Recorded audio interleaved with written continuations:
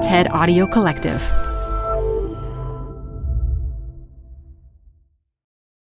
Apple Card is the perfect cashback rewards credit card. You can earn up to 3% daily cash on every purchase every day. That's 3% on your favorite products at Apple, 2% on all other Apple Card with Apple Pay purchases, and 1% on anything you buy with your titanium Apple Card or virtual card number. Visit apple.co/card calculator to see how much you can earn. Apple Card issued by Goldman Sachs Bank USA, Salt Lake City branch. Subject to credit approval. Terms apply. Hi, I'm Debbie Millman. Canva is great for designing visual content for work, no matter what industry or department you work in. Nail your next presentation with Canva Presentations. Start with a professionally designed template and use it as a springboard for your design. It's a serious time saver. Time to present but can't be there in person? Enter Canva Talking Presentations. Record yourself presenting and add your talking head to your slides so your audience can watch your perfected presentation anywhere, anytime. Start designing today at canva.com. Designed for work. Support for Design Matters comes from Adobe Portfolio. With Portfolio, which comes free with any Adobe Creative Cloud plan, you can quickly and simply build a website to showcase your creative work so you can get back to doing what you do best. Start today at myportfolio.com/designmatters. Proceeds from Adobe Portfolio support of this podcast will go into a student scholarship for the School of Visual Arts Masters in Branding program. This is Design Matters with Debbie Millman from DesignObserver.com. For 11 years now, Debbie Millman has been talking with designers and other creative types about what they do, how they got to be who they are, and what they're thinking about. This episode of Design Matters is part of a series featuring new voices in design, and Debbie Millman talks with Giorgia Lupi about data visualization and the data of our personal lives. The more that you collect data and the data is part of your life, the more you start seeing data everywhere. It really changes your perception. Here's Debbie Millman. The world is awash in data. Every time we use our phones or make a purchase, we add our trickle to the flood. For companies and for media, for all of us, it's a vexing problem. How can we even see the flood when we're drowning in it? Giorgia Lupi is an information designer who has a lot to say about how to make sense and tell stories out of data. She is co-founder and design director at Accurate, a data-driven firm based in Milan and New York. She's also the co-author with Stephanie Posavec of Dear Data, an emphatically analog book about our digital lives. Giorgia Lupi, welcome to Design Matters. Oh, thank you, Debbie. I'm very flattered and excited to be here. Giorgia, I understand that when you were little, you loved to collect and organize all kinds of things into folders that you would then label with maniacal care. You organized paper, stones, swatches of textiles from your grandmother's tailor shop, buttons, receipts, in unabashed pleasure. What made you decide to do this? Well, I grew up in a very small town in the middle of Italy. I was an only child, and I was also an only grandchild. So my parents were both only children. And so I used to come up with ways to entertain myself. And I spent a lot of time with my grandmother at her tailor shop. And I remember that she had all of these cotton threads and buttons and little pieces of textiles that she wouldn't use. And she was very organized. So she had all of her tools cataloged in a way that made it easy for her to, find that. But I was so fascinated by all of these colors, the sizes and dimensions that I asked her if I could find my way to organize them. For example, buttons with 2 holes together, button with 4 holes together, and then I will label it for her. And it was really the first time that I realized that you can group things by colors, by sizes, by their visual features. And it was really the first time that I began to collect data. You wrote about how you still remember the pleasures of categorizing your treasures and drawing tiny labels to specify how to read them. Do you still get that kind of pleasure organizing and labeling things outside of the digital context? Absolutely. I am a very I would like to say organized person, but probably it's more accurate to say that I'm an obsessed person for organization. Ooh, I am too. I love where this conversation could go. Yeah. I mean, everything that I own is very organized and like folded according to my rules. And I really take pleasure in having order outside of me. I think, as weird as it sounds, it makes me more free to then live my life in a more, creative and full way. If I know that my belongings and my stuff are really organized. And I really take pleasure in categorizing and organizing them. Is really soothing for me. Have you read Marie Kondo's Life-Changing Magic of Tidying Up? I believe that's what it's called. Yeah. After I read that, I ended up throwing away, I think, 3 large, hefty bags just of paper that I didn't need anymore. So I understand you're quite a good piano player. Did you want to be a musician when you were little? I've been playing the piano for a long time. I started when I was, I'd say, 6 years old, and I took piano lessons until I was 20. I don't think that I've ever wanted to become a piano player. I knew that that was a passion of mine, but I knew that I wasn't a musician. So I also used to play in a band. Ooh, tell us more. Were you the lead singer as well? No, I was just playing the keyboard in a heavy metal band, actually. No, what was the name? Oh, Black Fabula. Like fabula as fairy tale in Latin. And as much as I really loved like performing and going on stage and rehearsing, I think that I felt that it wasn't for me to be the main thing. You originally went to university to study architecture and even have a master's degree in architecture from and I'm going to try to do this justice, Università degli Studi di Ferrara. Yes, you're very good. Oh, good. But I understand you've never built or designed any houses. Yeah. Why? When you are 18 years old, you don't really know what you want to do. And for me, architecture was a way to merge my need for rules and organization and something that is really scientific, but also with my need to express myself in a visual and creative way, because I've always been a visual person. I've always been drawing in my whole life. So I guess that was the right choice for me back then.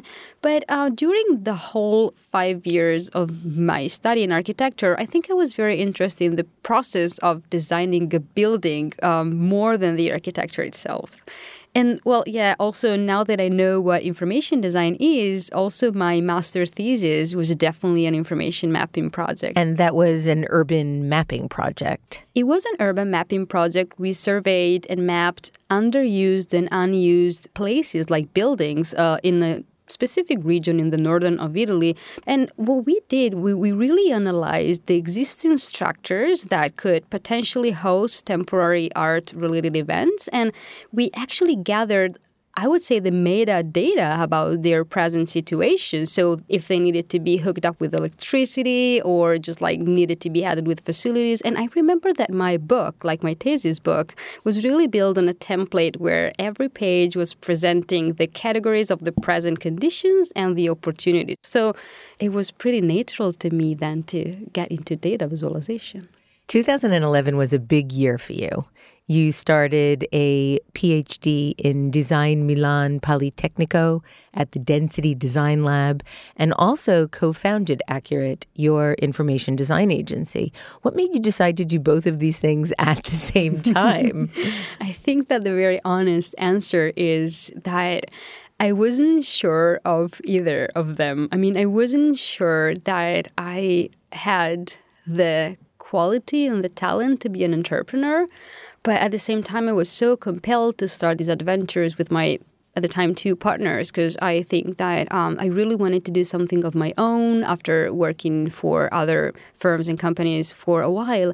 At the same time, I believe that in that moment of my life, I wasn't ready enough to close doors ahead of me, and I needed to, even though I've been working 24/7 and it was very stressful, I needed to be able to know that I had both paths ahead, if it makes sense.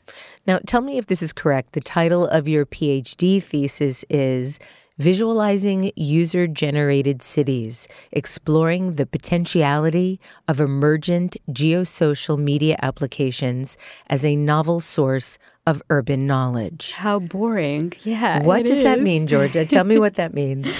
I found my amazing PhD supervisor, Paolo Zuccarelli, and he was already working with data. And since I had a background in architecture, what we ended up doing is shaping a research proposals that had something to do with the city and with city mapping, but also at the same time that could rely on data. So what we have been doing together and what I've been doing is gathering data, geolocalized data by different kind of social medias. And so the Twitter feeds, Instagram, Foursquare. At the time, Foursquare in Italy was pretty big. And I found different ways to find out movement of people in the city or specific patterns, for example, in ethnicity of the people that were tweeting from a specific area. And so really listening to the city through this other kind of like layer and landscape.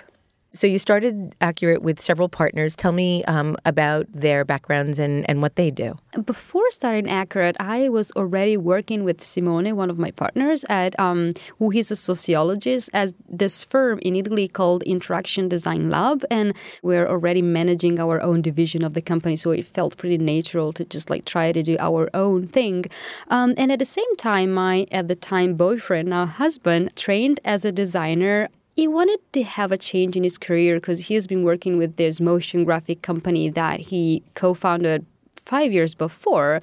And then the three of us, we got together and we started the data visualization company, like isn't a joke, a sociologist, an architect, as a designer. And now our fourth partner is an economist, but he came in only later. So originally it was the three of us. We've been hearing quite a lot about big data, and it's a term that's being used now more and more. When you're working to visualize data, is there a difference between big data and little data? If you think about it, even when we work with big data, the whole point is making it more meaningful, more contextual. And it's all about making it smaller so that we can understand it, right? So definitely there are differences in terms of tool that you use, depending on the quantity of data that you have. But I think that the purpose and the goal should never change and should always be to reconnect what these numbers stand for and what they do represent ultimately, which are our stories, our behaviors, our lives. Now, I understand that you approach data in a very handcrafted way, which really surprised me. I read that in all of your work with data, you always start with sketching. Why?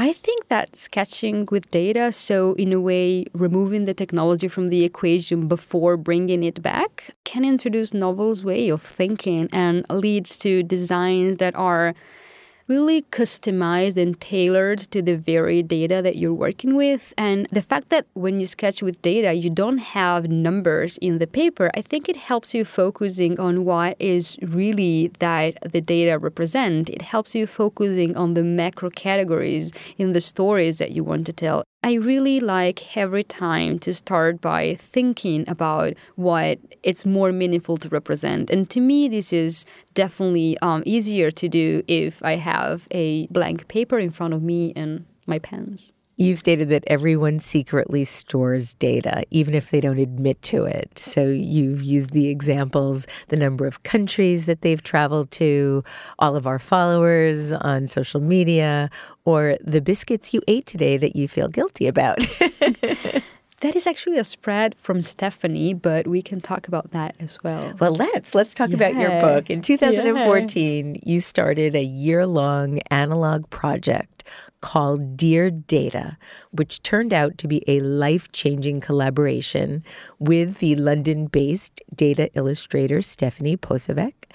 Can you describe the project for our listeners? Just to start a little bit from the beginning to maybe also understand why we embark in this project. So Stephanie and I met only twice in our life, and we found out that we had so many professional and personal similarities also. And you're the same age. Same age, expats, because I'm an Italian living in New York, and she's an American, and she lives in London. And we both only children. And so, over drinks at a conference where we were both speaking about this manual approach to data, we decided that we needed to collaborate. And so we started what we call Dear Data, which was an year-long correspondence of our weekly personal data drawn on a postcard-sized sheet of paper and mailed across the Atlantic. So every week and for a year, we would collect data around a shared topic, something very mundane, to the interaction with our phones, to the time that we complain or we say thank you, the sounds of our surroundings.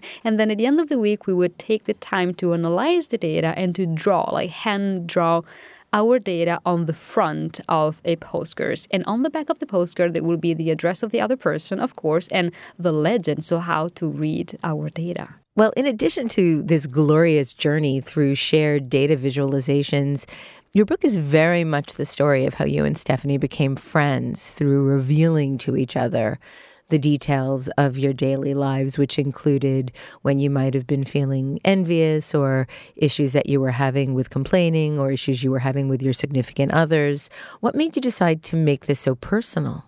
I think that it would have been way less interesting to just map our activities. So in the beginning, I think that we thought that mapping our activities would give the other person an idea of our days and our lives, and that was really enough. But the more we entered into the project, the more we were willing to explore personal topics, both for getting to know ourselves better and to see if we could use the material or the tool of data to get deeper into some sort of issues that you might have or things that you might be interested in knowing. But also then it became more and more clear for us that sharing even your flaws, your geeky habits with the other person was something that could only bring us closer. And you know what? Sharing even, your habits, your obsessions in form of data, it helps you not being afraid of them anymore because it's data somehow. You didn't try to draw everything that was happening to you every day. You selected a weekly theme every Monday. How did you come up with those themes? Was it a shared process? Did you alternate themes? Yeah, so we started in the very beginning with the shared spreadsheet of possible topics that we wanted to address. But then we decided that we could be definitely more flexible. And so what we would do every Sunday evening or Sunday afternoon, we would text each other and decide together what could be a nice topic to track. For example, some of our weeks would really just be tracking our activities. And for example, the number of times that you check the clock or the number of times that you check the phone. Some other weeks was definitely more personal, so mapping our negative thoughts or the times that you say thank you. Another thing that we found interesting over the 52 weeks is trying to use data to become better human beings, at least for a week. And so we would also have this that we call performative weeks, when we would do things intentionally with the purpose of reporting them. So, for example, smiling to strangers is something that you wouldn't do if you didn't have the task to do, right? And so it was kind of like a data competition to see who performed better at the end of the week. After you and Stephanie came up with a theme, how do you then first track all of the information that you're going to use for a visualization? And then how do you decide what type of visualization to create? First of all, given that we only shared a topic, the most important thing is setting up your primary question. So, for example, if the week is tracking your thank yous, what is that you're interested in knowing? And so, for example, I set up the question of how many thank you I say to people and how many thank yous I receive from people. And also then I set up secondary questions. So who these people are. Is it a stranger? Is my boyfriend? Is a friend? And also how much this thank you was meant on a level of 1 to 3, for example. Is it just courtesy or is it really something that is meant? And then you need to start remembering that every time that you say or hear a thank you, it's your time to log in. And you can do it in very different ways. And so, for example, there is an app that is called Reporter from Nicholas Felton, who is one of the first, of course, great designers who work with personal data that helps you really step-by-step answering to your questions. But what I also did is just logging down my data on a notepad, whether it's like a piece of paper on then Evernote, any kind of digital app that was handy on my phone or on my... Ever write on your hand? Sometimes I think so, just to remember that then I needed to log. So definitely you need to be creative in ways to do that. And so what happens then is at the end of the week, you have this whole amount of like qualitative data that you analyze. And what we ended up doing, it was spending time with our data, finding out what was the most interesting story of the week. Was it the chronological development of the story? So something where you could see pattern, for example, in, I don't know, mornings or afternoons or differences between weekdays and weekends? Or was it like grouped per categories? And so, for example, with the thank you, I realized that I am a compulsive thanker to waiters and waitresses, and so that I really say a lot of thank you so much. Did you correlate any comparison between how many times you said thank you or grazie and I'm sorry, which was another one of the exercises? Yeah, apparently I say many more thank you than sorry. Good. I don't know if it's good. Yeah, I think so. I think it's good. Absolutely. You start the book by stating that everything can be mapped, counted, and measured. Do you still feel that way? Did you find anything that couldn't be measured?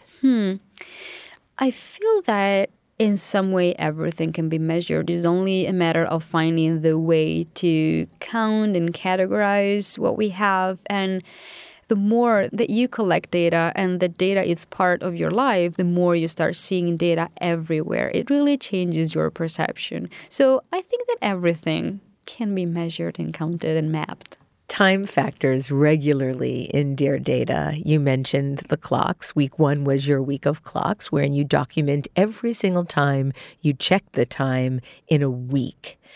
Any idea how many times you checked it? Oh, why? I mean, it's just insane.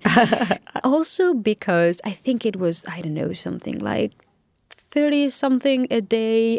Day 1 was over 100. Oh my God, are you sure? I gave up counting after that. I was like, wow. forget it. It's 100 times in this day. I'm not even going to go there. But you know what's interesting is even at week 1, we chose a pretty impersonal and cold topic, like how many times do I check the time? But what we did here, and what is very different from the quantified self project, is that we didn't only quantify this number, so how many times did we check the time, but every time we would add anecdotal details to give the other person the idea of what was going on. For example, why I was checking the time. Was I bored? Was I hungry? Was I late? Or did I check it on purpose or just casually glanced at the clock? And that is really what Dear Data was, the pretext of the data collection to give the other person an idea of ourselves and our days. You spent 1 week together. Stephanie came to visit. Did this change the dynamic of your getting to know each other, the engagement? Here you were now spending a week together, whereas you'd only previously spent 2 meetings together. I think it felt nice because it was the first time that we could tell things about the other person because we read that in the postcards. And so it was the first time of discovering that actually, yes, you can get to know a person through her data. We are so close. I feel closer to her than to most of my friends. So it is possible to get to know a person through her data. One of the final weeks is a week of privacy. Why did you choose that? At week 51, I think we decided to choose to share our private moment because we felt that we've been sharing practically everything about ourselves, but there's something about the things that you don't want to share that is telling. And so we decided to be incredibly honest and map every time that we felt or did something that we would have want the other person or the world to know. We both sometimes are shameful or, we want to keep private something about our personal selves. And also I decided to include it. Why? So why would I want to keep it private? Because I would feel a terrible person, because somebody would get hurt, or because I just don't want the world to know. So yeah, it was a nice way to end this project that was really guided by a true spirit of sharing. One of the things that I really enjoyed at the end of the book was the primer of sorts on how to visualize data, how people can learn and create their own data visualizations. For anybody that hasn't ever created one before, this is a marvelous way to learn. You state that data can make us more human and help us connect with ourselves and others at a deeper level. And I'm wondering if you can share how this experience taught you that. We realized that really having to address even your obsession, your negative thoughts, your envies, and the most private feelings in form of data, in a way, it really helps you not being so afraid to do that, because ultimately they become numbers. But at the same time, I also think that collecting data on your daily life, all of the moments and things that happen to you, help you being in the present much more. And so it's another form of connecting with yourself, because you need to make the time in that moment to recognize and acknowledge that something is happening, to log it. And I believe that acceptance comes from acknowledgement. So if you can force acknowledgement, you can get closer to acceptance, if it makes any sense. You and Stephanie have created a really wonderful way not only to help anyone understand data, but also understand and appreciate human behavior. Dear Data has been recently nominated for the Design Museum Beasley Designs of the Year 2016 and is among the finalists for the Innovation by Design Awards 2016. Congratulations. Thank you. We're really happy about that all. Giorgia, thank you so much for coming on Design Matters today. Thank you. It was a great pleasure, Debbie. You can learn more about Giorgia Lupi at georgialupi.com and at Behance at Giorgia Lupi. This is the 11th year I've been doing Design Matters, and I'd like to thank you for listening. And remember, we can talk about making a difference, we could make a difference, or we can do both. I'm Debbie Millman, and I look forward to talking with you again soon. Support for Design Matters comes from Adobe Portfolio.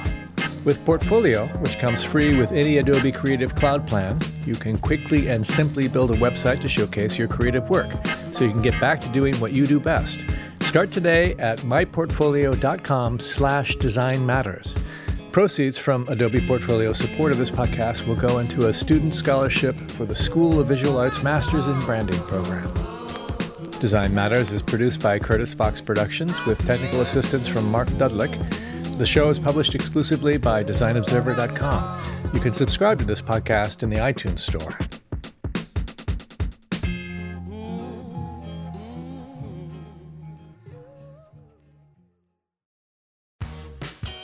You're growing a business, and you can't afford to slow down.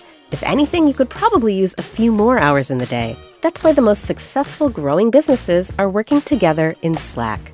Slack is where work happens, with all your people, data, and information in one AI-powered place.